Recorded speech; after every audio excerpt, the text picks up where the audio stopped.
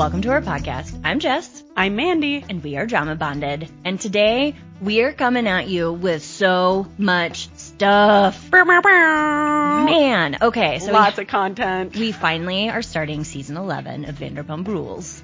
Which we have been waiting for. Yeah. With much anticipation. Absolutely. And then we're going to cover episodes 4 and 5 of Rachel Goes Rogue.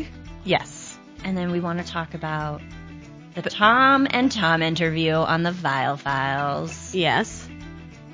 And then, for our Bachelor people, we're going to cover episode 2 of Joey's season. Which has been excellent. It was so good. So good, right? Yeah. Living large right now. So if you used to watch The Bachelor and you fell off the wagon, or if you are interested at all in just watching it with us, so far we have a lot of good energy around this season, and we would recommend joining. Yeah, everybody's bringing it, and we'll get into why later. But should we start with our candy review? Yes. Candy reviews with Mandy and Jess. This week we are reviewing a Valentine's candy, and I hope you listen to this episode before it goes off the shelves. But it is Jolly Ranchers Jelly Hearts, and it took me eating, I don't know, more pieces than it should have to realize it's just a heart-shaped jelly bean. But the flavors are cherry, watermelon, and strawberry. Yeah, and I actually don't love jelly beans. Me neither. They didn't read jelly bean to me either, until you're saying this. But they are so good, and I feel like they taste like Jolly Ranchers. Yes. Which is kind of the best of both worlds, because I don't really love hard candy, so it gives me that punch in the mouth Jolly Rancher flavor while being very nicely chewy. Yeah, and they're cute little hearts. So cute, yeah. I rate them a 10 out of 10. Go get some Jolly Rancher Jelly Hearts. Yeah. I also love seasonal candy because it's like, poof, it's going to go away. That's a good reminder. I'm going to go get my chewy Jolly Ranchers tonight. All right. Should we get into episode 1? Yes, let's do it. Wow. I feel like my first impression of this episode, very different vibes. Mm-hmm. Don't you just feel like the energy has kind of shifted a little bit? Dare we say maybe a little more mature? Yeah, I don't know. Everything just started off feeling a little heavy. For sure. I guess first point of order for me is, my God, those rooms were messy in Tom and Ariana's house. And like, I just, woo. You know, not being on reality television, I would be mortified if anyone saw my room looking like that. But I think that these people are so used to just like putting it all out there that they give zero fucks about what their living space looks like. Yeah, messy rooms probably the lowest of lows of their problems. Yeah, it's like, I think you know the ins and outs of my infidelity and my and my relationship. So what's a messy room at this point? It's true, but it was wild.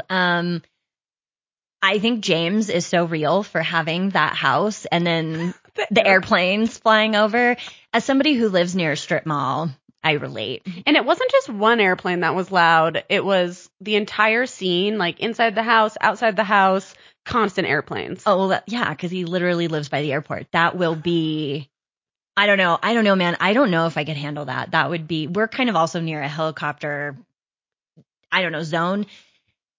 It drives me batty, and it's probably like a few times a week. I can't imagine all day, every day. Yeah, me but the neither. home looks nice. I'm glad for him. I hope that helps with. Yeah, I think this is the first time, and I don't know if it's the house, I don't know if it's the glasses, I don't know if it's the sobriety part 3 or 4, whichever part we're on at this point. But I feel like James showed up very adult in episode 1, which I was like, wow, I didn't know you were capable of feeling like an adult. Yeah. He says he's not doing drugs. Well, he's smoking California weed. sober. But like, probably not doing cocaine, not drinking while DJing, which is good for him. So good for James. Let's see this behavior continue. That would be like being a bartender and being sober. That would be a very hard career to do with sobriety. I agree. So, I mean, he's obviously struggled with sticking with the sobriety. I hope for his sake and his relationships, it sticks. Yeah, same. What stuck out to you opening up? How did it feel heavier to you? I don't know. I think being in the space with Ariana and Katie, Everything also felt a little produced with like getting the people together. I think this is something that Jess and I were talking about, but earlier on in the show, and P.S., I know if you've been listening, you know that I'm rewatching right now, but earlier on in the show, all of these people were much more integrated in each other's lives in a very natural way, and they were also working at SUR as employees. And so they're like, while I'm sure a lot of things were produced, like conversations with Lisa Vanderpumps or girls' nights or hangouts or whatever, it still was believable that these people were actually spending a lot of time with each other outside of recording. And so it didn't feel as set up. Whereas now, I think a lot of the cast has grown up and they aren't close, and there's a lot of divisive stuff happening right now, and they actually don't probably maintain relationships with each other outside of the show, aside from probably like Tom and Katie and Ariana. Yeah.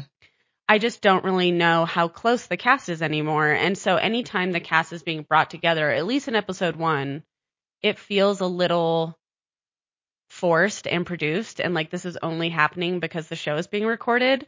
And don't get me wrong, I'm still going to watch, I'm still going to enjoy it, but I think the show is losing a little bit of its magic because of that.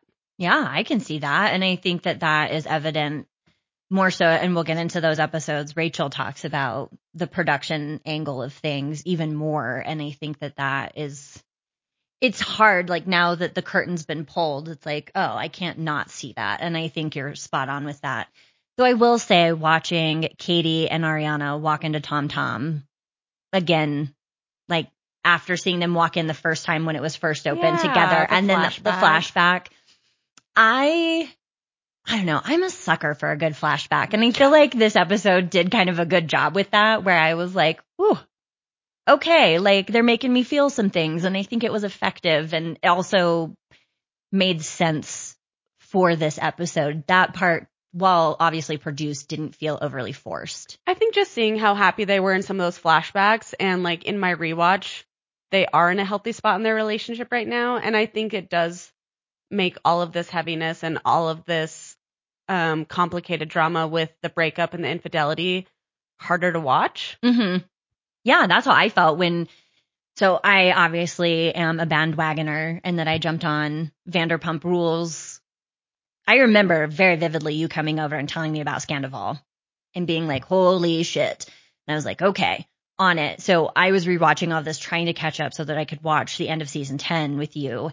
And it was really devastating to see how much like Ariana, regardless, just like no feelings on either of these people aside, Ariana went so hard for Tom all the time. So hard. And it really sucks to watch her do that season after season, knowing what's coming. She was constantly protecting him. She was defending him. She was making him look better. Yeah. Tom without Ariana is dumb. That's and she speaks Tom so fluently, I think, maybe even to like almost too much. Like I think she's giving him too much credit. But when she would jump in and say, no, that's not what Tom's trying to say, he's saying this. It was like, oh, damn it, Ariana. Okay, I see that, but also like. And I don't even know if I was that aware of that until they broke up. And I was like, whoa, the energy is so different now. Right, that Tom is completely incapable of saying anything without sounding like a complete asshole. And the only person that's coming to his aid is Schwartz, and that's not necessarily a good look either. Yeah, that's not the backup you need. Okay, so back to the episode. So they go into Tom Tom, and they're there because James is DJing. And so we have Katie, Ariana, Lala, Sheena, and Lisa Vanderpump. Yeah, and Lala pulls Lisa, I think, to have a conversation about how she's feeling about Rachel and how she was not, I guess, moved by the last 5 minutes of the season finale, where Rachel said that if she ruins her relationship with Tom, she has nobody. And Lala, I think, in a moment of like real awareness, was able to recognize like she could have just as easily been Rachel being raked over the coals and having nobody, given all the things that she did. And she finally was willing to be like homewrecker, mistress, all of those things. She's like, if you really just lay them out, they are true. But you know, she's like, I don't know. I appreciated her awareness around that she's always done a good job of maintaining her own like identity through this and not letting a mistress or a homewrecker or any of these things really define her. But for her to still be able to be aware of those things, I think is big of her.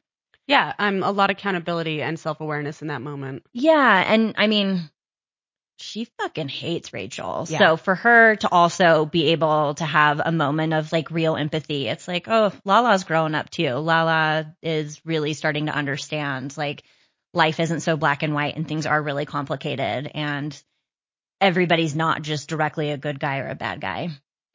Yeah, and I think it's hard just because, you know, at the reunion we saw Lala go full force like attack dog on Rachel, where she was just ready to rip her to shreds. And I think that's two-part. I think that Lala is a performer and that she wants to just give it all she has. And then second part, I think that Lala was still processing her breakup and divorce from Randall, or I don't think they were married, sorry, but her separation from Randall, who's the father of her child, who was caught in a lot of horrific couch casting and all of that smut. So I think Lala came into the reunion with like a lot of anger and she was just ready to go. And I think she was projecting a lot of her anger and sadness onto Rachel as well. Because as much as she cares for Ariana, I do believe that a lot of that was coming from her own experience and her own hurt. But I also think it was nice and refreshing to see her. She's been doing the work. Like you see that conversation with her mom, you see where she's at in her healing process, you see, and she's in more of a like sad, I need to rebuild my life place. And I think in that space, she's willing to have more empathy for herself and for other people. Yeah, I loved that conversation. You know, it flashed back between her talking to her mom and then that amazing outfit that she was wearing in the ITM. I loved that she said you don't heal without feeling the things. And I think that's so true. And it's really easy to skip that step because you're like, well, I need to just be okay. So you like pretend that you're okay and you push everything down and you're like, well, if I'm depressed, I'm going to get out of this house and I'm going to go do something. And sometimes the right response is to just be depressed and lay in bed and be sad and to really feel what you're feeling because that allows you to process everything that has happened to you. That lets like, you're kind of going through the cycle of like getting it all out. And unless you do that, you don't heal. So I loved hearing that from Lala. I think that really shows to me that she is doing the work and she does recognize like what needs to happen in order to move forward. Yeah. And I think an important side note for us to reference is Rachel didn't know that voice memo that was sent to her was sent during filming until she watched the episode. So on the one hand, this was easily a storyline for Lala. And this is when they were filming this episode, they did not know that Rachel was not coming back. And I think that's important to note just because as much as I recognize and like see all of that for Lala, I do want to say that it was a produced moment. However, I also don't think Lala is just the type of person to like do it for the sake of recording if she didn't actually like feel the way she felt. Do you know what I mean? I think so. Yeah, I would agree with that. Like, I don't think she would just send a nice, like apologetic note to Rachel unless she actually felt those things, regardless of what production wanted her to do. Yeah, Lala's not somebody to kowtow or bend over and, you know, whatever for production. I'm pretty sure she's got strong feelings on that. Yeah, so it was a produced moment, but I do think that Lala was coming from a genuine place, I guess. Yeah, I felt like that from Lala too. That's how that felt to me. And, you know, one of the things too, like sort of recognizing how produced all of this is, I think it does make me pause and think, well, it's really actually kind of hard to tell anybody's intentions right now. And so I'm going to be a lot more careful going forward projecting that because clearly, even if they were to do something off camera, very likely production would want them to turn around, do it again and do it on camera. And so it makes it really hard to like determine like what's for the camera and what's not for the camera. Yeah, that's really tricky. And I think you're right. I get that vibe from Lala too. I really feel like she meant it and that she wasn't necessarily just doing it for the show. However, too, like, yeah, it's just always good to keep in mind, like, that is very real. On top of that, I guess this is connected, so I want to kind of loop back to the girls' night. So Ariana admits that it's the first time she's been in TomTom since the phone fell out of the pocket. That is when she found out about the affair, the infamous phone. And that's a lot, she's in that setting. If anyone has listened to this podcast, has gone through a heinous breakup or dealt with infidelity or had their heart broken, you remember where you were when that happened. You know what I mean? You do. You remember the smells, you remember the setting, you remember the song. We just have those moments kind of imprinted in our body. And so I do think that's like a big deal for her to be like, this is the first time I've been here. I'm feeling all the feels. That's a lot, and she's connecting with her women friends. She's getting support from Lisa. She has Schwartz awkwardly trying to say hi to her, which is obnoxious. Oh my But God. her and Lala have this moment where they're able to kind of have this reconciliation and support each other and hug it out.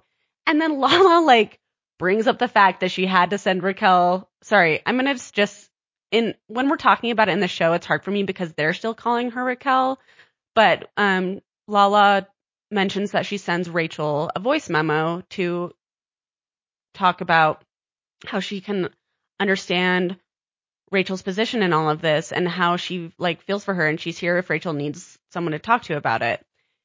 And I think that catches Ariana off guard, and Ariana doesn't know how she feels about it. And I really do think that as much as I like Lala's empathy, I thought it was the wrong time for her to kind of loop Ariana in on that moment.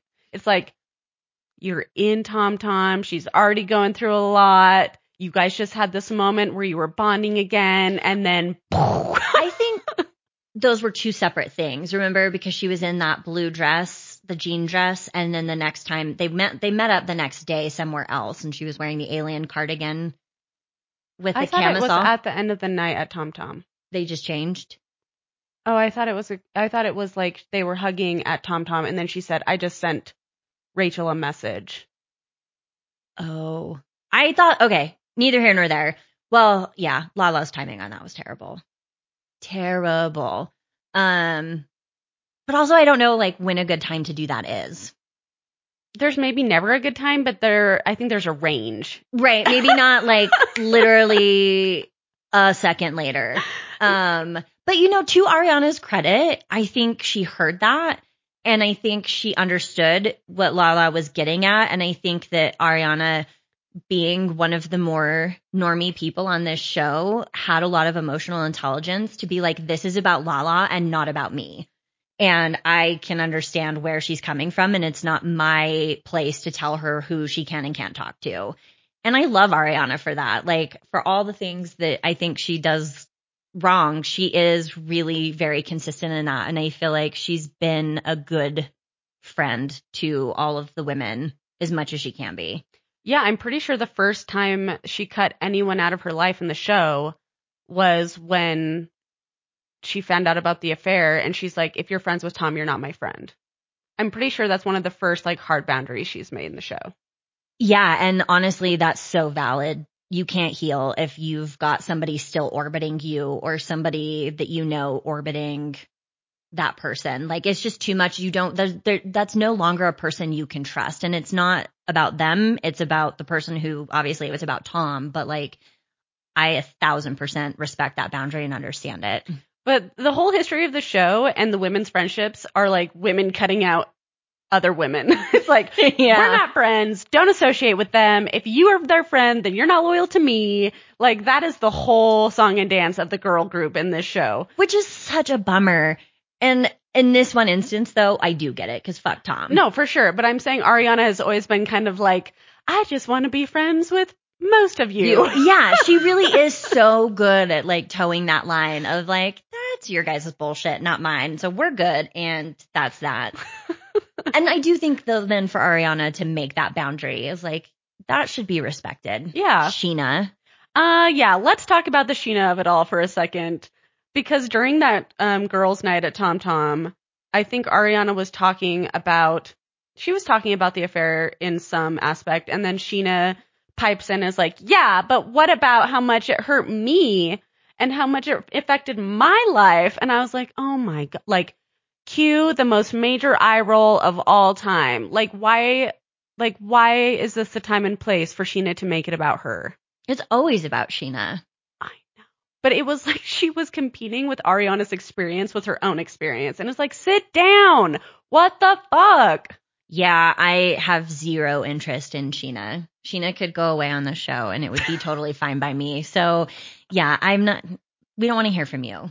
We're listening to Ariana. Thank you. I just felt like she felt so entitled in that moment to having it about her and her experience. And I was like, wow, you are so oblivious right now. Like, you can't see past the end of your nose to just like give your friend space and let her have her moment. Yeah, the way that I had that explained once to me is like, you've got the center of the bullseye and there's the person that had the thing directly happen to them. And then you've got a ring out and they're the people who experience that like close, but it's a rippling out.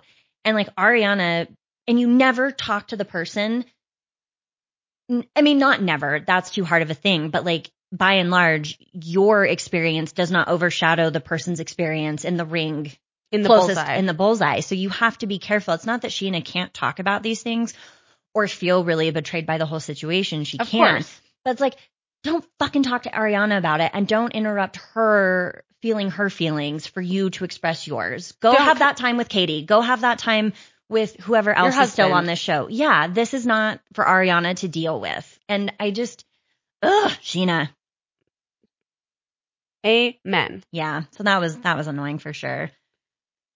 Also, her texting Tom Sandoval is, I think you can add a little bit to that. You watched the after show. I didn't. But her texting Tom about losing his friend on the surface seems like a nice thing. But man, Sheena is just always doing things that are best for Sheena and not really anybody else. And this is an example of that. So I guess if you watched episode 1 and you haven't watched the after show, on Peacock, there's an after show where they're kind of just interviewing the cast, and I'm sure they'll do it each episode. But in this one, Sheena was talking about how Tom Sandoval lost one of his childhood friends, Ali, who I guess was also friends with the group and would go with them in music festivals. And I don't know, the group on the show was also friends with Ali. And Ali passed away. Sounds very tragic. And Sheena sends Tom a text saying like, hey, I know we haven't been there for you, but like, I know how much like this hurts you. And I just want you to know that we're here to support you. Please let us know if you need anything. And then you get Tom Sandoval and he's like, yeah, Sheena sent me that text, but she also sent it like the same day when she's throwing my name in the mud on her podcast. He's like, you have to understand that on social media and her podcast, Sheena was like, would not get my name out of her mouth and was like blowing up my life. And in the same day, she sends me a text saying how she wants to support me because my friend passed away. Like, fuck you, Sheena. Like, you're not my friend. And then in response to Sheena's text, Tom Sandoval blocked her and any of her associated accounts, which also blocked her daughter, which is, I don't know, I just think that's hilarious. Well, yeah, because like it's not like it's Summer Moon on there adding her photos. It's Sheena. So yeah, Summer Moon is blocked Sheena because Sheena is blocked. But I mean, listen, I'm not Team Sandoval, but in this moment, I totally understand where he's coming from, where it's like an obvious moment where Sheena's only sending this text to make Sheena look good in the moment and make Sheena look like she's doing the right thing. It wasn't actually about maybe wanting to support Tom, because if she did want to support Tom, she probably wouldn't continue to be utilizing his name to blow up her social media and podcast presence. Oh yeah, absolutely. It's just the Sheena show. Also, I was so unaware that Sheena had a cat until now. Oh yeah, Sheena's been consistently a cat lady on the show. That's like one of the things that I'm like, yeah. Yeah, that's so funny. The things you miss. I also just want to touch back on Schwartz struggling to have a relationship with Ariana. Like, oh yeah, what was the text she sent to him? Oh, that was epic. I hope you suck on Tom's dirty dick. Fuck you. Yeah. And then, go suck on Tom's dirty dick. She doesn't even remember what she sent to him. She's like, I don't think it was that bad. And then in the ITM, he's like reading the text, like, go suck on Tom's dirty dick and fuck you. And he's like, Jesus. So great. So funny. And I'm glad that Tom kind of laughed about it too. I thought that was a good moment. But I think it's also worth noting, like, even though Schwartz is Sandoval's friend, he's also Ariana's Ariana's friend. And so that, I think, is another level of betrayal for her, too, to realize, like, that those two were in cahoots. Of course. That is just an extra layer of that. And Schwartz really hasn't done anything to show any, I don't know, like, Remorse. he's not sorry enough. Accountability. Yeah. So that to me, and then him kind of moping and being like, it's really making inroads with the other girls hard. And it's like, yeah, no shit, Sherlock. Whose fault is that? That's not on Ariana. That's on you, buddy. Yeah. So Schwartz. Schwartz and his little Schwartzy world with his Schwartzy plants and his Schwartzy beetles. yeah, he's I don't know what. something. For as much, like, it didn't actually, a lot didn't happen in the episode, really. Is there anything else you wanted to, I think the like, episode is more just like, here's the cast. here's where everybody's at. Yeah, and kind of like who's willing to hang out with who. And then at the very end of the episode, we see Tom Sandoval come home. Yeah, from Special Forces. So that'll be, I'm excited for next week. You know, see what Tom's going to bring to the show at this point. Okay, well, episode 1, done. Yeah.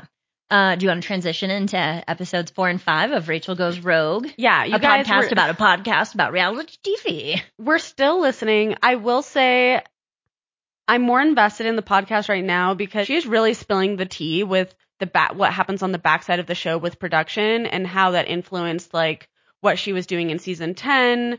And also, like, I had mentioned that part about how now we know that she was still maybe going to be on that show as far as like episode 1 is concerned. They were still like, oh, we need to like play Raquel into the show. And so that's interesting too, you know, because now we know she's not going back, tra la la. But having that inside look of like, oh, they still were trying to get her back on the show at this point is interesting. Yeah. I have been shocked. I think she's really done an about face for me on how she's presenting stuff. And I like that they're pulling questions from Instagram and that they're kind of like, she's getting grilled to an extent. Like she really is answering harder questions. Yeah. And I really respect that. It does nothing for me in terms of how much I dislike Sheena. Actually, it does. It makes me dislike her even more. She's ridiculous. But the perspective that Rachel's taking on all of this is really telling. I think the punch and the restraining order, how that all went down, was really interesting. And, you know, she recognized that the reason Sheena was probably so upset about that was because Brock had been in a domestic violence dispute, and for her to be tied up in one too could be really detrimental to their ability to parent, for Brock's ability to see his kids that still live in Australia. Like the fallout of that was really potentially very big for Sheena. And you know what's interesting? The domestic dispute was a part of the show, and I kind of forgot about it until she referenced it on the podcast. Yeah. And that makes everything make a lot more sense. Yeah. But also you understand then why Sheena would go and lie and would try and like angle it to where she's the victim. Hate that. Also lying about Rachel living rent free in her apartment. God damn it, Sheena. So that to me did not like. I do appreciate that Rachel seems to have a lot of awareness on her lack of empathy for Katie in season 10, going through a divorce, and how shitty and sort of just flippant Rachel was towards Katie without really understanding the position that Katie was in. Yeah, I think that was really refreshing for her to look back on that and understand that the hurt she was causing an already hurt person. So that was always one of the things that bothered me the most in season 10, was kind of how the Schwartz and Rachelness of it all panned out and how Katie was impacted in that.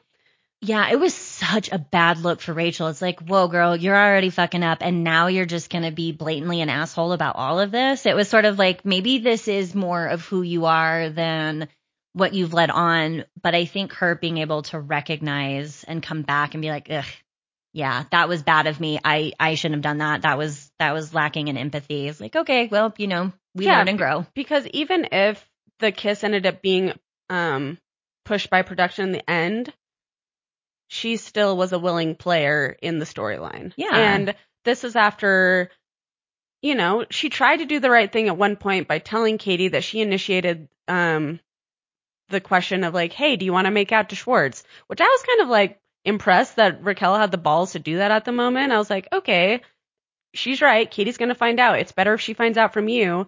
But then the fact that like she still goes on the girls trip, she has this opportunity to kind of rebuild these friendships with these women, and then all of that kind of deteriorates and she ends up kissing Schwartz in the end. I know it's complicated and I know there's like a lot of play there, and she does talk about the girls trip on episode 5, but it's also hard to see how all that all plays out after like she had the opportunity to maybe not go that direction. Yeah. Do you want to talk about the girls' trip? Yeah, let's talk about it. That to me is really, I'm bothered by that because it does feel like Rachel was being bullied in those moments. And I understand that she didn't respond well to it. But then to hear that the next day when they left Las Vegas and go to Tahoe, that she recognized she kind of needed to get out of Dodge, but production was like, no way, you can't leave.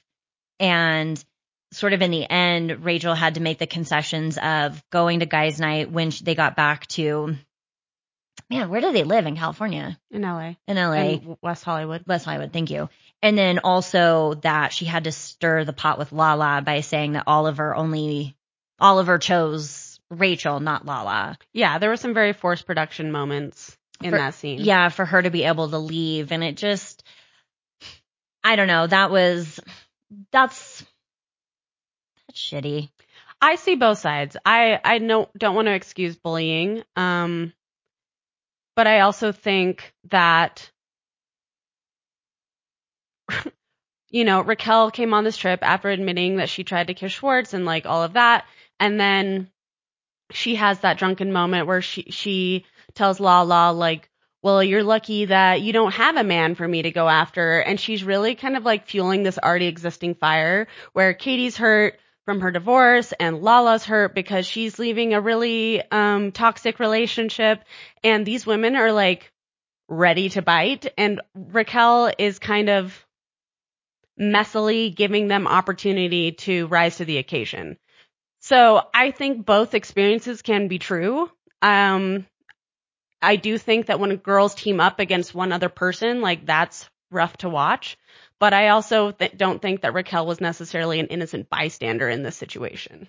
Yeah. It just feels to me like maybe her back was up against the wall a little bit and, you know, to bite back in that moment maybe made sense. And I'm not saying that it is good because like it's not, but also it's just like, yep, I see how this happened. I've been in those moments where I'm not going to take shit, but also definitely didn't need to deal it. So that is really just uncomfortable for me. I don't love that. And I don't love that in order for Rachel to leave a situation that wasn't serving her production. Yeah. Was like, we're going to make it worse for you before we can make it better. Yeah. I mean, that sucks. Ooh. So were there anything in episodes 4 and 5 that stuck out to you that you want to touch on? I will just say, man, if you guys haven't been listening and you're watching the show, it might be worth listening because yeah, give that girl some views or some listens. I think it's worth it. I think it's been really informative. I think it's helped me kind of understand the players at play here a little bit better. I do think that she's answering hard questions. I do think that I have more, I understand where she's at in her healing journey more. And so I'm able to empathize with her story more. I think she's right for not going back on the show. So I still think that there's a lot of work to be done, but I think that her perspective and what she's saying is really interesting, and I'm getting a lot of value at it, especially in relations to where we're at with the show. So if you want to, I don't know, you need a new secret layer, I think it's a really interesting listen. I do too. And that I'm glad you said that. I think one of the points that she brings up is how she is a perpetrator. She did engage in an illicit affair. Like that was really not, obviously that was deplorable, bad behavior. And also it's worth noting, like she is the victim of assault. She is the victim of Tom recording her without her consent. You know, she really has also experienced a lot of things, and like the dog rescue, betraying the confidence there, where that was they weren't supposed to come forward about having Graham, and they did that. And so I think she talks about Tom weaponizing Ariana's mental health. Yeah. And I think that Rachel is in a position where she is a victim and she also is a perpetrator. And I appreciate that perspective, because so often there's not nuance in conversations that we have. People really want one thing to be true and everything else to be false. And it's like, unfortunately, there are a lot of things that can be true, and it takes some emotional intelligence to be able to separate those things and to be able to see both sides of that, and not, people don't have to be a perfect victim to still be a victim. And I think it's good that she's having this dialogue. And I think that this is something that is really beneficial to narratives generally when women are involved. Yeah, she talks about sending Tom the lightning bolt postcard. Which then gets brought up, you know, that happens. And I think it's, we weren't going to talk about episode 6. I haven't finished it yet, but I think she does have a lot of awareness of like being able to watch Ariana experience that and her be like, yeah, and she good. also goes into depth about how deep her friendship was with Ariana, which is very interesting because they have very different perspectives on how close they were as friends.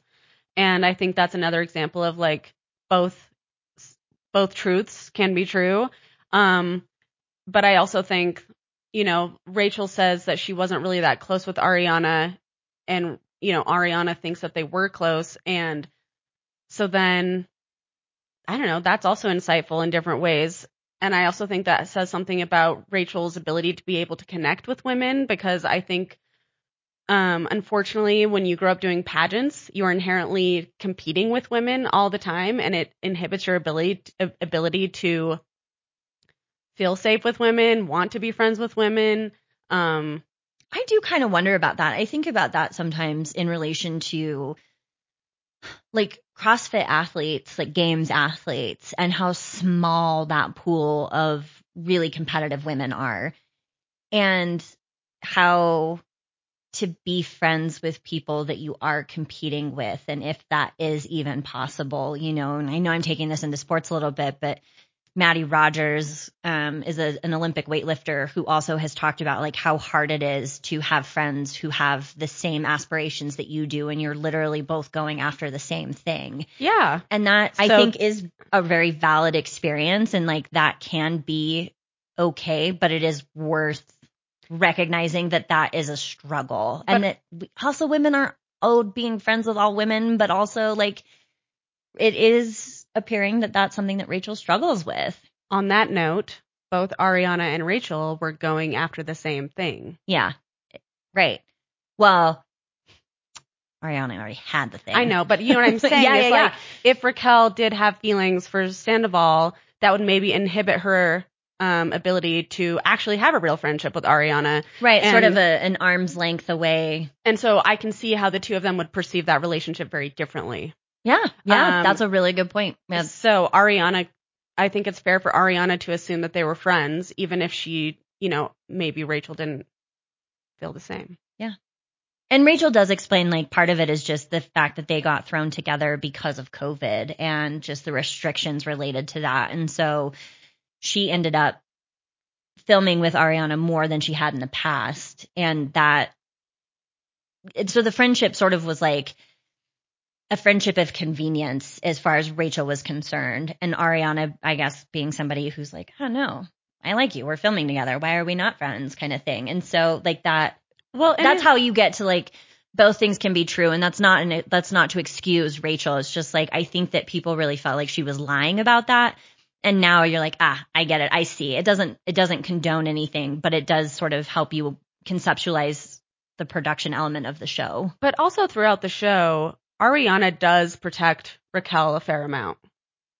Like, she kind of goes to bat for the people in the group that are getting the most hate.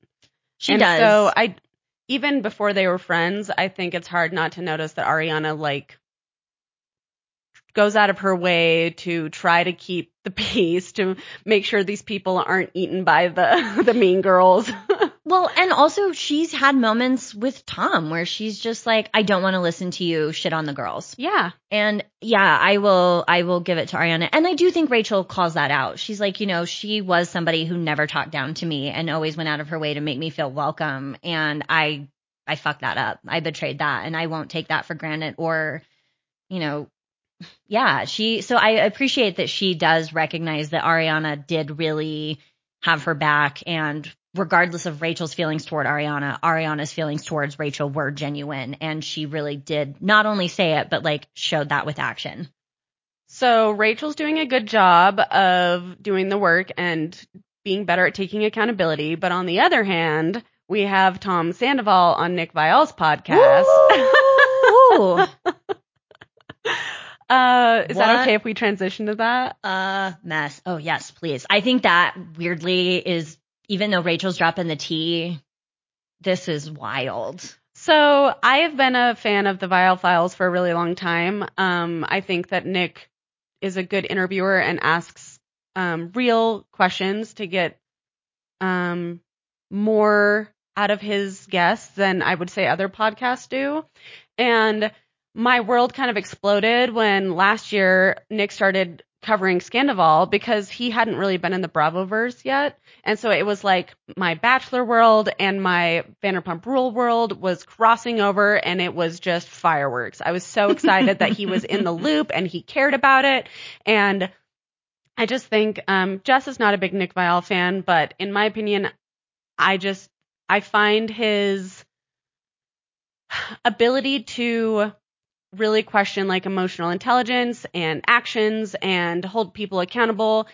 I think he does a good job of that. And so he, throughout all of Scandival, was like really bringing up some really excellent points. And he really wanted to interview Tom Sandoval, and none of us ever really thought that was going to happen. Well, they went on Special Forces together, and I watched pieces of it, but it was great because I got to see Nick Viall and Tom Sandoval get in a fist fight, and Tom Sandoval also cried while pooping, which was hilarious. So, there was a couple gems in there. I don't know if I really liked the show, but I was just watching it for the tea. And because they made a relationship, Nick did Tom a favor, went on Tom Sandoval's podcast, and then now we had the Toms on Nick's podcast. And you guys, what a mess. He described it as unhinged, and I think that is what it was. The episode was ridiculous. Yeah, well, we start with just like Schwartz was on time, and Sandoval was 5 minutes late. No, 45 minutes late. Well, I know, but to start. 5 minutes late. And then, like, they're not getting a hold of him. It's like time is just ticking, and they're recording. Yeah. It's on YouTube. Yeah. And Nick is just like, we have to get going. So, like, Schwartz slides over, puts on the headphones, and Nick just begins grilling Schwartz, which I love. Yeah. And Tom Sandoval, does not roll in until 45 minutes. He hasn't texted. Like, nobody has any idea why he's not there.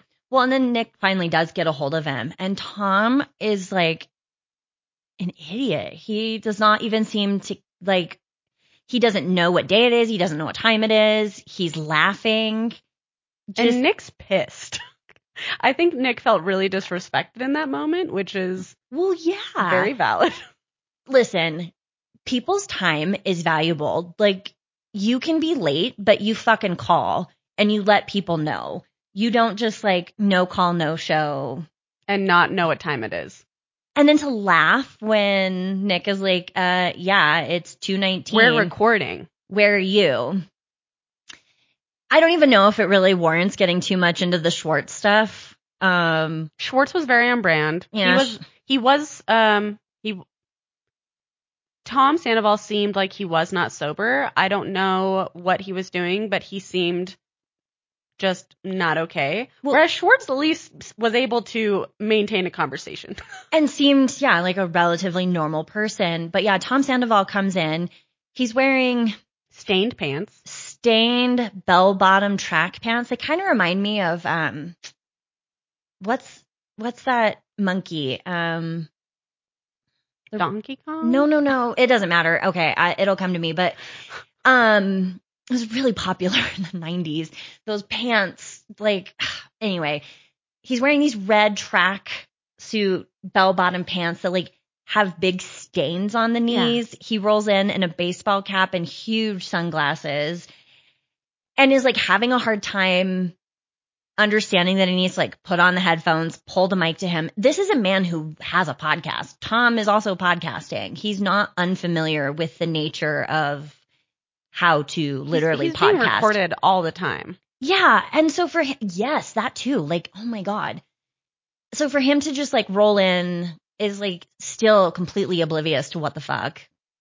I don't know. And then argues with Nick. Oh my gosh. About Nick being late to his podcast rather than just being apologetic for being 45 minutes late to this podcast. And it's really hard to watch. Natalie is Nick's fiance and she's in this interview too. And Tom just is like not dropping how late Nick was. He's like, you didn't show up till like 8:30. Totally deflecting, refusing to take any accountability. And Natalie pulls up a text and she's like, I have a text from Nick on this day at 6:52 that says finished recording, headed to Whole Foods. And Tom is literally like, Nick didn't show up till 8:30 to record. And then Nick pulls out his phone and like goes through the messages that he sent to Tom about this. And the reason I'm harping on this is because the level of delusion that Tom has, and I think Nick really points something out, which is he's like, Tom, I believe you believe what you're saying. And that's the scary thing. Like you have created this story in your head despite all evidence to the contrary. You think that is a way to like, and I think that's how Tom operates. I was going to say, like, we've seen this Tom Sandoval on the show so many times, but I honestly just thought that he was a fucking liar. But now you're questioning, like, does he just actually believe that all the lies he tells are truth? You know what I mean? Like, does he just believe his narrative and like that's what he actually believes is what happens? Yeah, I can't even. I feel like I pride myself on being able to be empathetic and understand, or at least try really hard to understand where people are coming from and to maybe try to think how they're thinking. That's not really a possibility, but you know, I make the effort. I don't understand that. That to me is so like, it's scary. Like, yeah, that's weird. That's weird. Really bizarre behavior that is sort of just like, are you okay? Or maybe is it a gradual thing that happens that after you lie so much, you gain this ability to just like have no remorse and accept the truth as you want to see it. Yeah, I mean something, right? Like I have no idea. Yeah, that could be it too. Like it's wild. I don't know people like this. I don't what? It really unhinged is a very good way of putting it. And he wasn't able to answer questions without getting really defensive, without crying, without yelling. He had a hard time just saying full sentences and carrying on a thought. Well, it was answering a question. Tom made the statement. He's like, what does everybody want from me? It happened. There's nothing I can do now. And Nick was like, well, you could learn from it. Tom's like, yeah, that's what I'm doing. I'm learning from it. And Nick's like, great. What have you learned? And Tom. Then he blabbers for a while and then says nothing. I don't know, man. I don't know what I learned. And it's like, if you're coming on this podcast to be interviewed, and whatever, like Nick is very consistent with the way that he interviews people. Nick does ask hard questions. Nick does try to get to the bottom of things. I really believe that Nick had every intention of setting Tom Sandoval up to win. I think that is just sort of Nick's MO, and I have no reason to believe that he would do this any differently with Sandoval. And like, Tom just showed up so unprepared and unable to like, here's a fucking amazing platform for you to like be asked hard questions, to actually answer things in a way that might sort of start helping your, you know, the way the public perceives you on a better track. And at the beginning of this season. fucking blows He it. blew it. And like, there's no reason for him to have done that because Nick didn't even ask any questions. Like, they were hard, but it's not like they were questions out of left field. These were all things Tom should have come ready to talk about. And again, Schwartz is always like saving Tom. Like at one point, Tom is talking about how Ariana just belittled him all the time and took away his self-worth and he was nothing. And he's kind of using this narrative to describe why he had the affair. And Tom Schwartz is like, yeah, but it sounds like you're blaming Ariana when you say it that way, right? And you're not blaming Ariana, right? Like Schwartz was constantly trying to swoop in and be like, he doesn't actually mean this when he's saying, Ariana made me feel like shit. And so what else was I supposed to do, man? I was a slave to my emotions, man. And I had to go bang the hot 20-year-old that showed 26-year-old that showed me attention. Yeah. And so it was hard to watch. And it just, oh gosh. I guess this is like one of those things like, yeah, Tom has not done any work. Well, not only has he not done any work, but like, here's another weird ass instance of, I guess, two things can be true. Like, Tom really believes all of that. He does. And like, I don't know, unless Ariana is like some master level manipulator, we have seen her defend and stick up for Tom and be his biggest supporter time after time after time on this show. And, when he tried to play this whole, she belittles me, man. Like, I asked her about these pants. And then they literally, this was at the end of season 10, they cut to the scene of him trying on his various sequined pants. And she's just answering his questions. Like, she's not being demeaning. She's not belittling him. She's engaged in the conversation. And Tom's like, she demeans me. And it's like, but she wasn't. Like, and yet Tom really does seem to believe that was the case. And you're right. Maybe it's just these are lies he has to tell himself and has to believe because otherwise he's got no moral compass or values to guide him. Well, and maybe things happen that we don't see, but regardless of whatever the dynamic was in their relationship, break up with her. You know what I mean? Like, nothing really excuses your behavior. Right. Don't go agree to give your sperm to eggs if you're really having that hard of a time in your relationship. Like, if things are really that bad, don't do that. Don't say that you were protecting her by not breaking up with her. Yeah. So yeah, if you want to watch a train wreck, go watch it on YouTube. Honestly, I found the whole thing hard to listen to and to watch, but I just think it's an interesting juxtaposition to what we're getting from Rachel versus Tom. Yeah, it was, wild.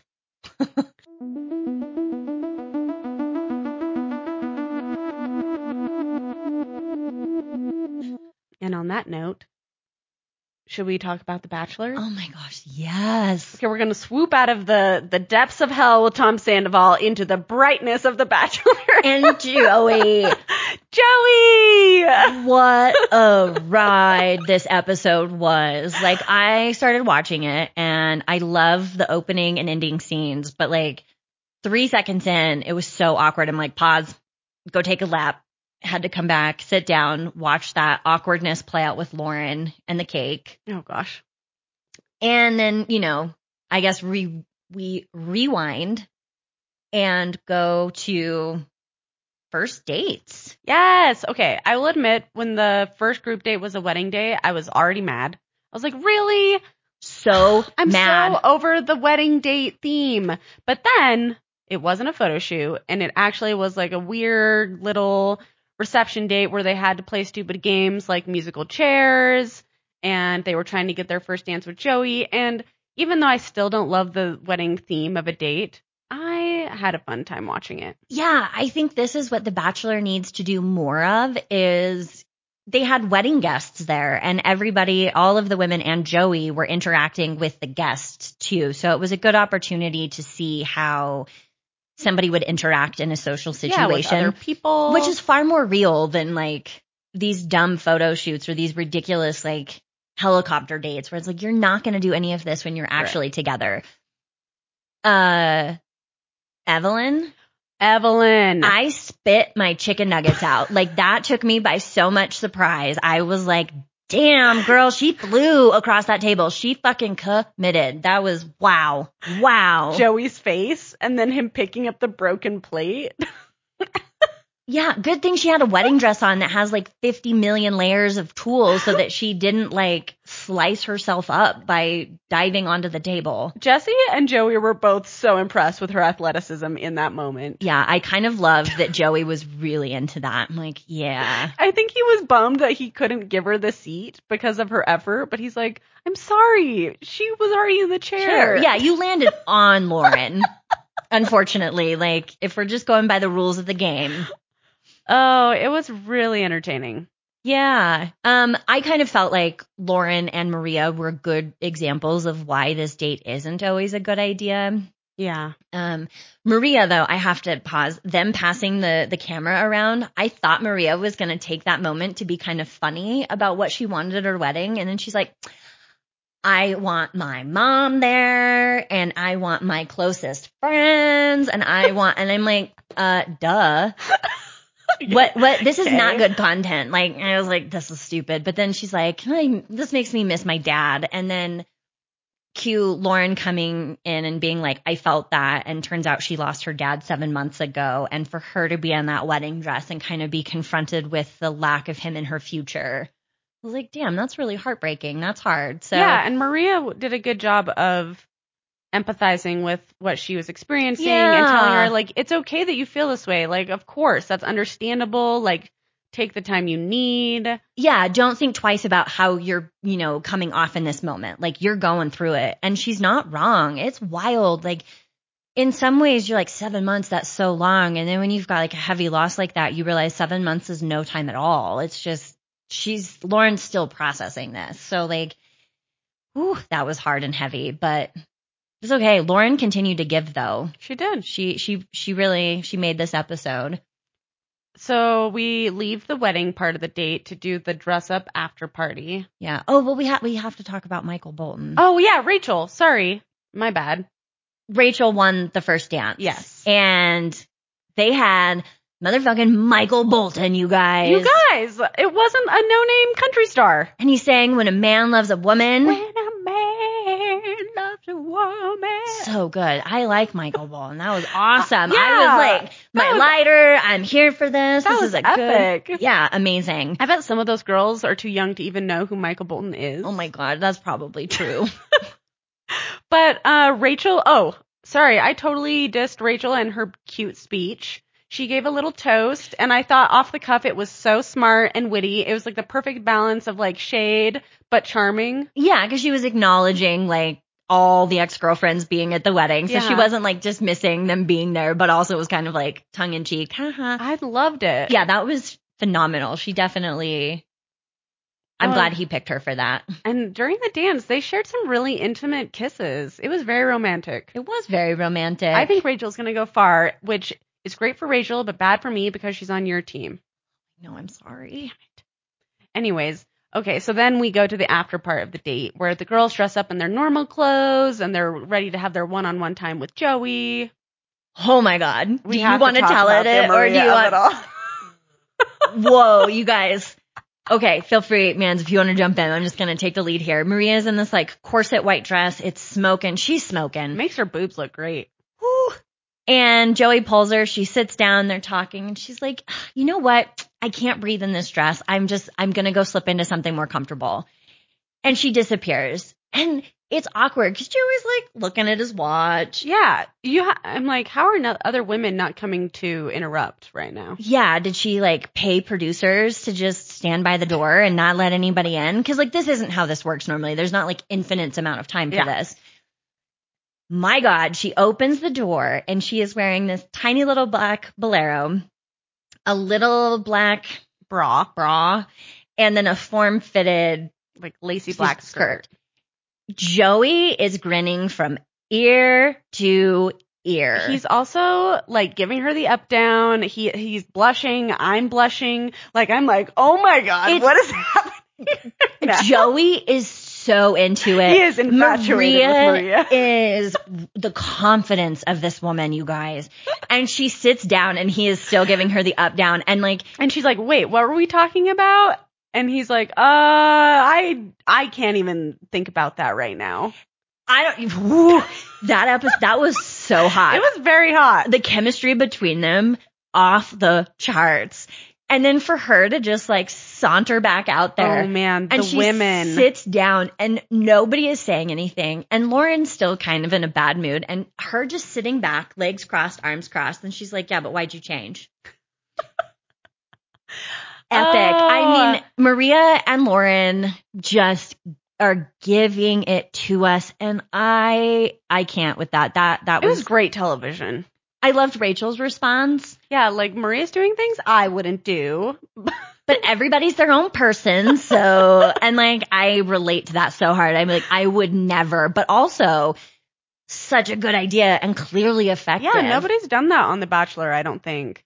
Maria is really, I'm interested to see where the show takes her because she is so confident and she seems very authentically herself and it is making a lot of women really uncomfortable.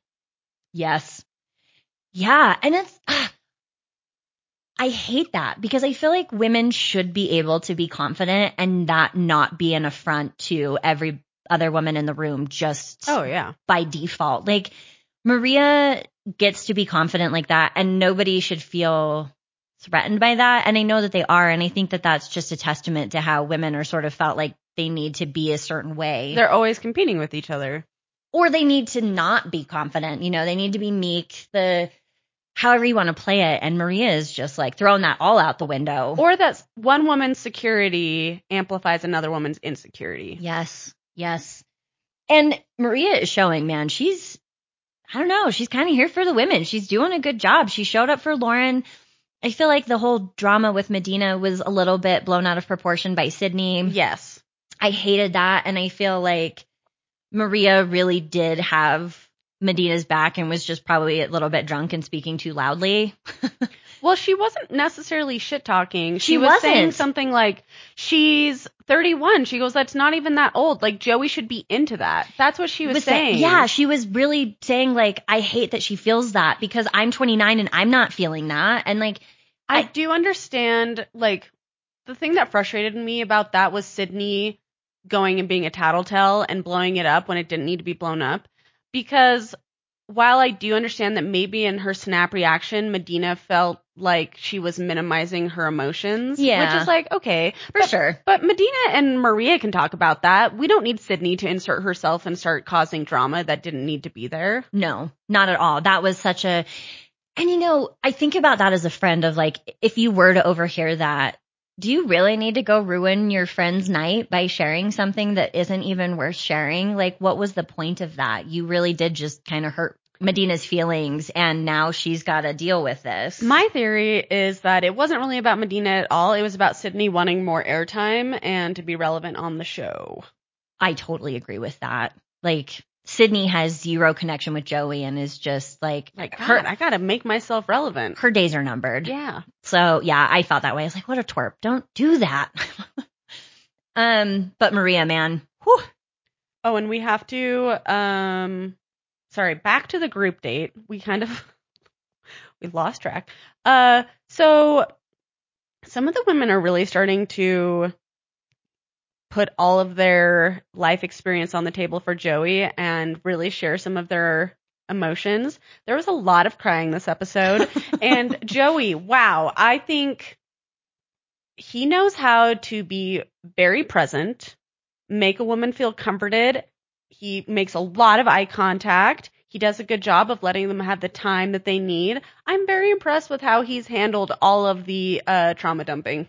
I know. And I wish it wasn't really a part of the show as much as it is. Right, because but he navigates it well. Yeah, I mean, just by nature of the show, how it's unfortunate that you're not able to find opportune times to really talk about things. Yeah, he did handle that so well. So like on the group date, Jess talks about being cheated on and the infidelity there, and like rebuilding herself and feeling like the women don't want her to be herself. I will admit, I was a little confused about how all of it related to what was happening. Same. I was like, so are you saying that because you are obnoxious, other people had issues with that? And then like, no, she's just trying to tie it all together. It's like, it's obviously such a pressure cooker kind of situation. Yeah. That I think like any sort of negativity or way probably does bring up like all sorts of other feelings for you because it's just going to play on your biggest insecurities. You're like on TV. Yeah. You're all competing for the same guy. Like I see it, but yeah, it is. It felt like a little bit of a reach to me, but I understand why maybe she's just like in her feels because it's a hard situation. Yeah. But Jesse gives her the rose, which I called. I was like, he's going to give Jess the rose. And he did. I personally am not a huge Jess fan. I didn't love how we didn't even talk about this last week, but I kind of hated how he kissed her first and then she like went in and announced it. Yeah. And not even like one-on-one, like, oh my God, he kissed me. She like goes into the room. Well, I got a schmoochy poo. Right. Like, what? You are being so territorial right now. It's one of the few times that don't ask, don't tell. Like, and I will say that my friend Julia had a completely different read on Jess. She's like, oh yeah, I like Jess. Da, da, da. So I was like, oh, okay. You know, maybe other people like her, and she's not as polarizing as I initially thought she would be. Yeah, I don't have a good feel on Jess. It came down a little bit this episode. I think anytime somebody humanizes themselves and talks about these things, it's like, oh, right. You're a person with experiences. And feelings. Oh. No, I'm kidding. Obviously, like, but yeah, I'm not a huge Jess fan. Little bummed that she got that rose, but what are you gonna do? Yeah. Daisy gets a one-on-one. Yeah, and she's looking forward to it so that she can talk to Joey about her cochlear implant. Yeah, that's a big one. I was nervous for her when they went to the music festival. Yeah, and in a helicopter. It's like, did you pick the fucking loudest date on purpose? I know. I'll maybe, I want to talk to you about something off the podcast before we get to it. But yeah, the helicopter, I'm just like, this is not a good date for this. I'm glad she could hear him. I'm glad that it wasn't too hard. I thought it was interesting that she made the point that like she can't actually differentiate people's voices. Yeah, like I need to see your mouth. Yeah, so like the closeness of all of that. And she said that Joey was great, which tells you like he is present in those moments. Like he's giving the attention that every one of these contestants deserves. Yeah. And so I thought that was really cool. And he handled the information well about her cochlear implant. And I think a music festival would be a fun date. So fun. Again, that's another really good date, right? Like letting these guys just go out and experience what you might do day to day. I think that was really fun.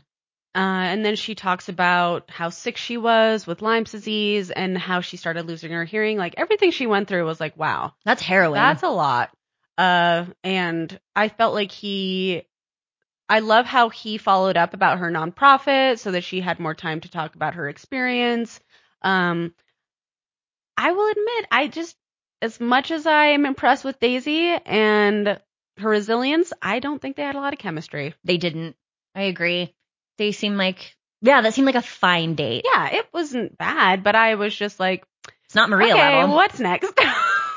Yeah, it's not that Daisy's boring, but she seems like a very normal person. Yeah. That would be my energy level on all of this. Like, it's so hard Totally. to be good television unless you're willing to, like, really, I think, go to more extremes. And she's just not that person. And that's fine for her, not the best television. Well, maybe now that she's gotten her story out and she's more comfortable, maybe she'll let loose a little bit more. Yeah. But I think she was probably, like, really anxious and needing to get past this major hurdle. So I guess we'll see what happens. I just wasn't sold on them as a couple. I agree with that. And then, the second group date. Yeah. So I did not understand the rules of this game either because I have a lot of thoughts on this. Me too. Okay, go. Okay, so we meet Jubilee and Demi, which are old school Bachelor Nation people. I'm actually really happy to see Demi on here. She's really struggled with her mental health. She's recently come out as autistic. She's been having a really hard time. And I'm glad that she was invited back to the show to do this. Awesome. That made me really happy to see her, and she was funny. Yeah, I thought they both did great. Jubilee is originally from Ben Higgins' season. She was also on Bachelor in Paradise. And then Demi was originally on Clayton. No, not Clayton. The other one. Colton? Colton. That's right. Whoa. I'm sorry, but Clayton and Colton are like interchangeable in my head. And yet so different. But also, so different. That is a mistake that everybody, yep. Yeah, sorry. The names, the builds, I don't know. And then she was also on Bachelor in Paradise twice, I think. And she came out as bisexual. Yeah. And now, I didn't know that she came out. Wow. Yeah, so she's kind of had a go of it, I think. And so it's cool to see her. It's also cool that Bachelor Nation is making room for someone like Demi when it's such a frustratingly traditional platform sometimes. And they'll go out of their way to avoid a mess. Yeah. If they feel like it's not in their best interest. And I do feel like they're taking a little bit of a gamble with Demi. So, hey, we'll take it. So it starts out with like this boot camp thing, and women are doing CrossFit Light. Yeah, they're doing push-ups, which, I mean, a lot of scary push-ups. Joey's push-ups, phenomenal. Joe, I know. I was like, who's that pushing up? I'm like, oh, it's Joey. That makes sense. Joey's push-ups. And not because he's a guy. Like, there is a form issue there. And I think if everybody learns how to do a push-up properly, all of the women on this date would have done better push-ups too. They've got the strength for it. It's just, for some reason, everybody learns them wrong. Maybe they just haven't been coached to do a push-up. Yeah. Or maybe they just don't do push-ups, which is okay too. Mm-hmm. And then they're doing things like jumping jacks and flipping tires, and Joey's helping the women who can't quite flip the tire by themselves. And then they start playing this game, which is basically capture the flag, except they're capturing Joey's heart, and there is paint. Yeah, I didn't really understand the paint. I'm like, just plow through everybody. Yes. They said there are no rules. So there's 2 teams of 5, and all they have to do is go get the other team's heart and run it back to their side. My question is, I thought if you got hit with paint, you're out. But the paint seemed, that's right. Then I was like, why are women not tackling and like grabbing? Exactly. Like, why are women just running with no repercussions? Get physical. Or like having the way that you would do with like flag football, having like something around your waist where like if you lose that, you've been caught. Like, stop. It's not saying full body contact can be kind of iffy, but like you bet your ass. There's no rules. I know. I would be tackling people. I do tackle people. Softball, tackle. So like bizarre to me. It looked fun. I would have played more aggressive. Why were the women not doing a better job at protecting the hearts? Right. Strategy. Who's the fastest runner and is going to sprint back, and then 2 people. Yeah, exactly. Like at least 2 people guarding the heart, 3 people offense and defense. Yeah, come on, guys. I don't even watch sports and I know this. Just was like, no rules. Anything could happen, and I just felt like it was very lackluster.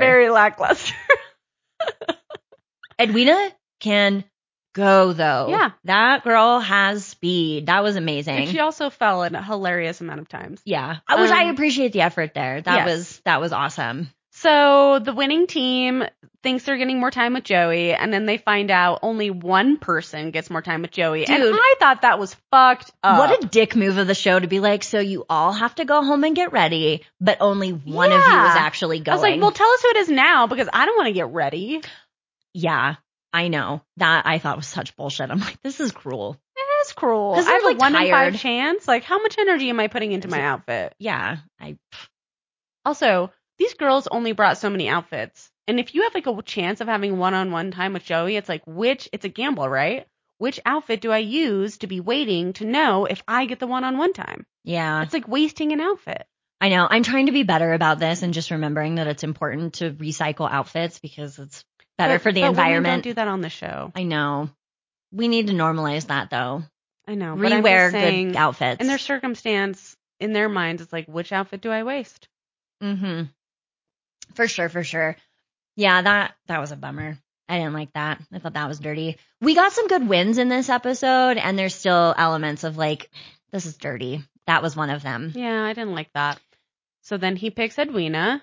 Her background, being from Liberia, and her closeness and connectedness with her family was incredible. I loved hearing about that. That was, give us more interesting contestants. Yeah. I don't need another white Christian Southern person.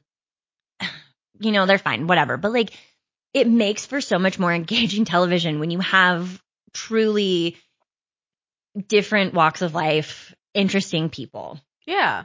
And the mix. Yeah, and I just could not get over listening to her talk about family. Like, I just and thought being that the was oldest sister in an African family and how that impacts her and her responsibility. Yeah, like, I loved it. I was like, give me more Edwina right now. I love this. So that I thought was awesome. I thought Joey made a good pick there.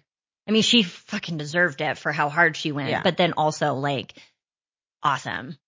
Interesting people. I also like how Joey isn't just giving it to the person he's most interested in. I like how he's like, you tried the hardest, you win. Yeah, It makes- yeah. Because other times it's been pretty obvious that no matter the effort level, they just pick who they want to talk to, which I understand both sides, but I think as an athlete, Joey like really respects and appreciates the level of effort that is being shown. Yeah, her athleticism was no joke.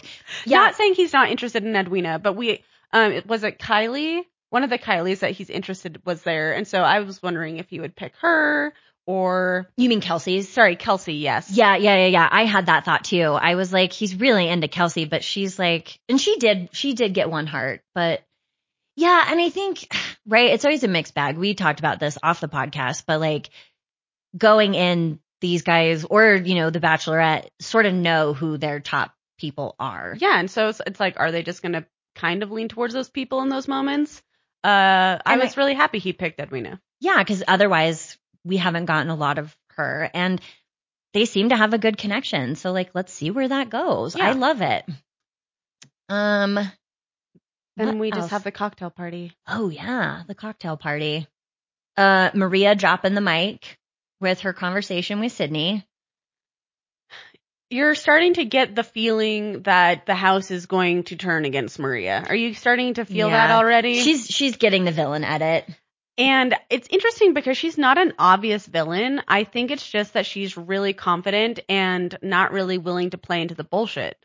Yeah, she's also quite a bit older. Yeah. I mean, Medina is 31. She's 29, but I think those two are the old. I hate, like, cringe every time the word old comes out of my mouth, like 31.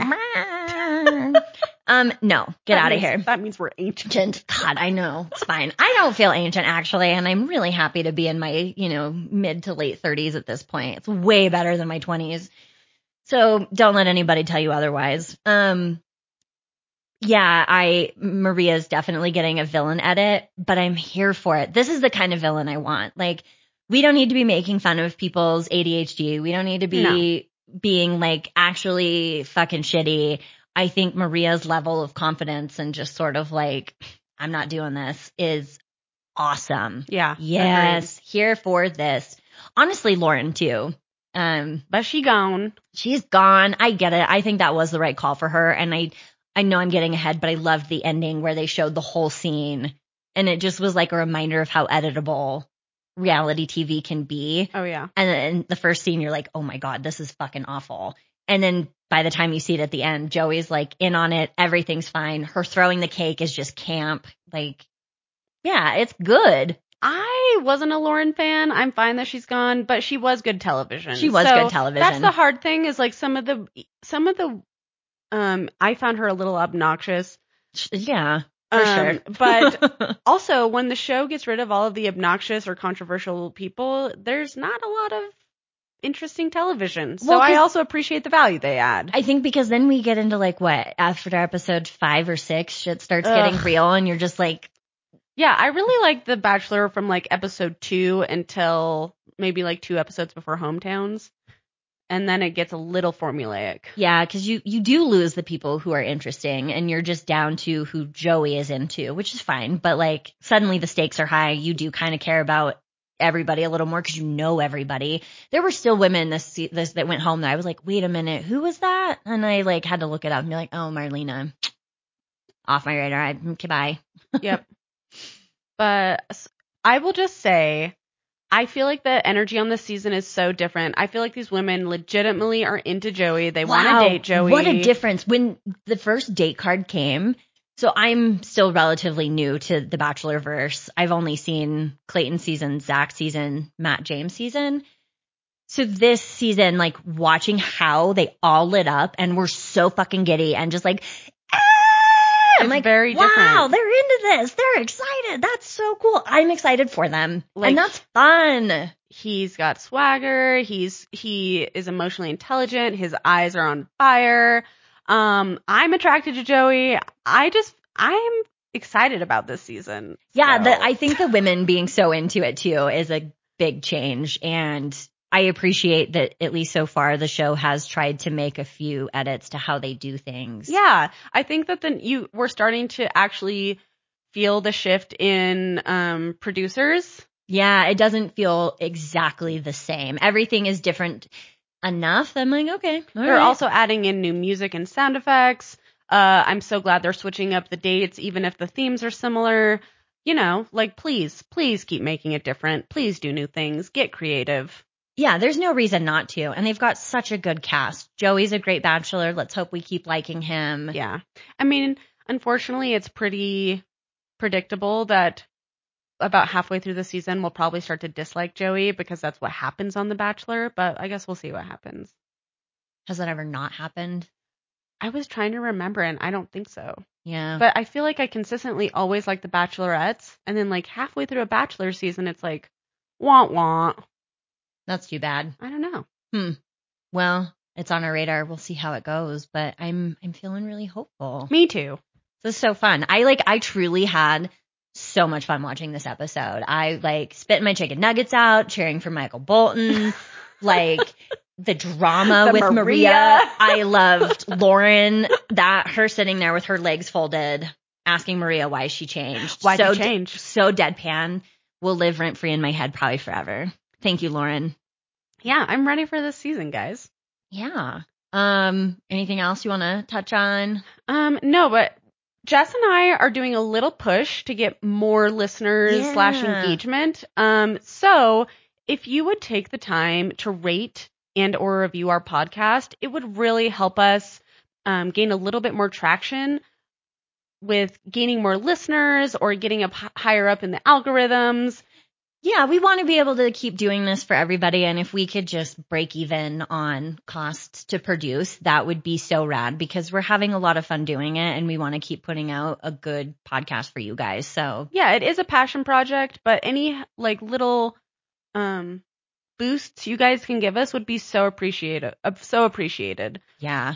And it's truly just word of mouth. Tell your friends that we're kind of cool and, If you have time, review us and subscribe. yeah, please. And subscribe on all the platforms you listen on. Yeah.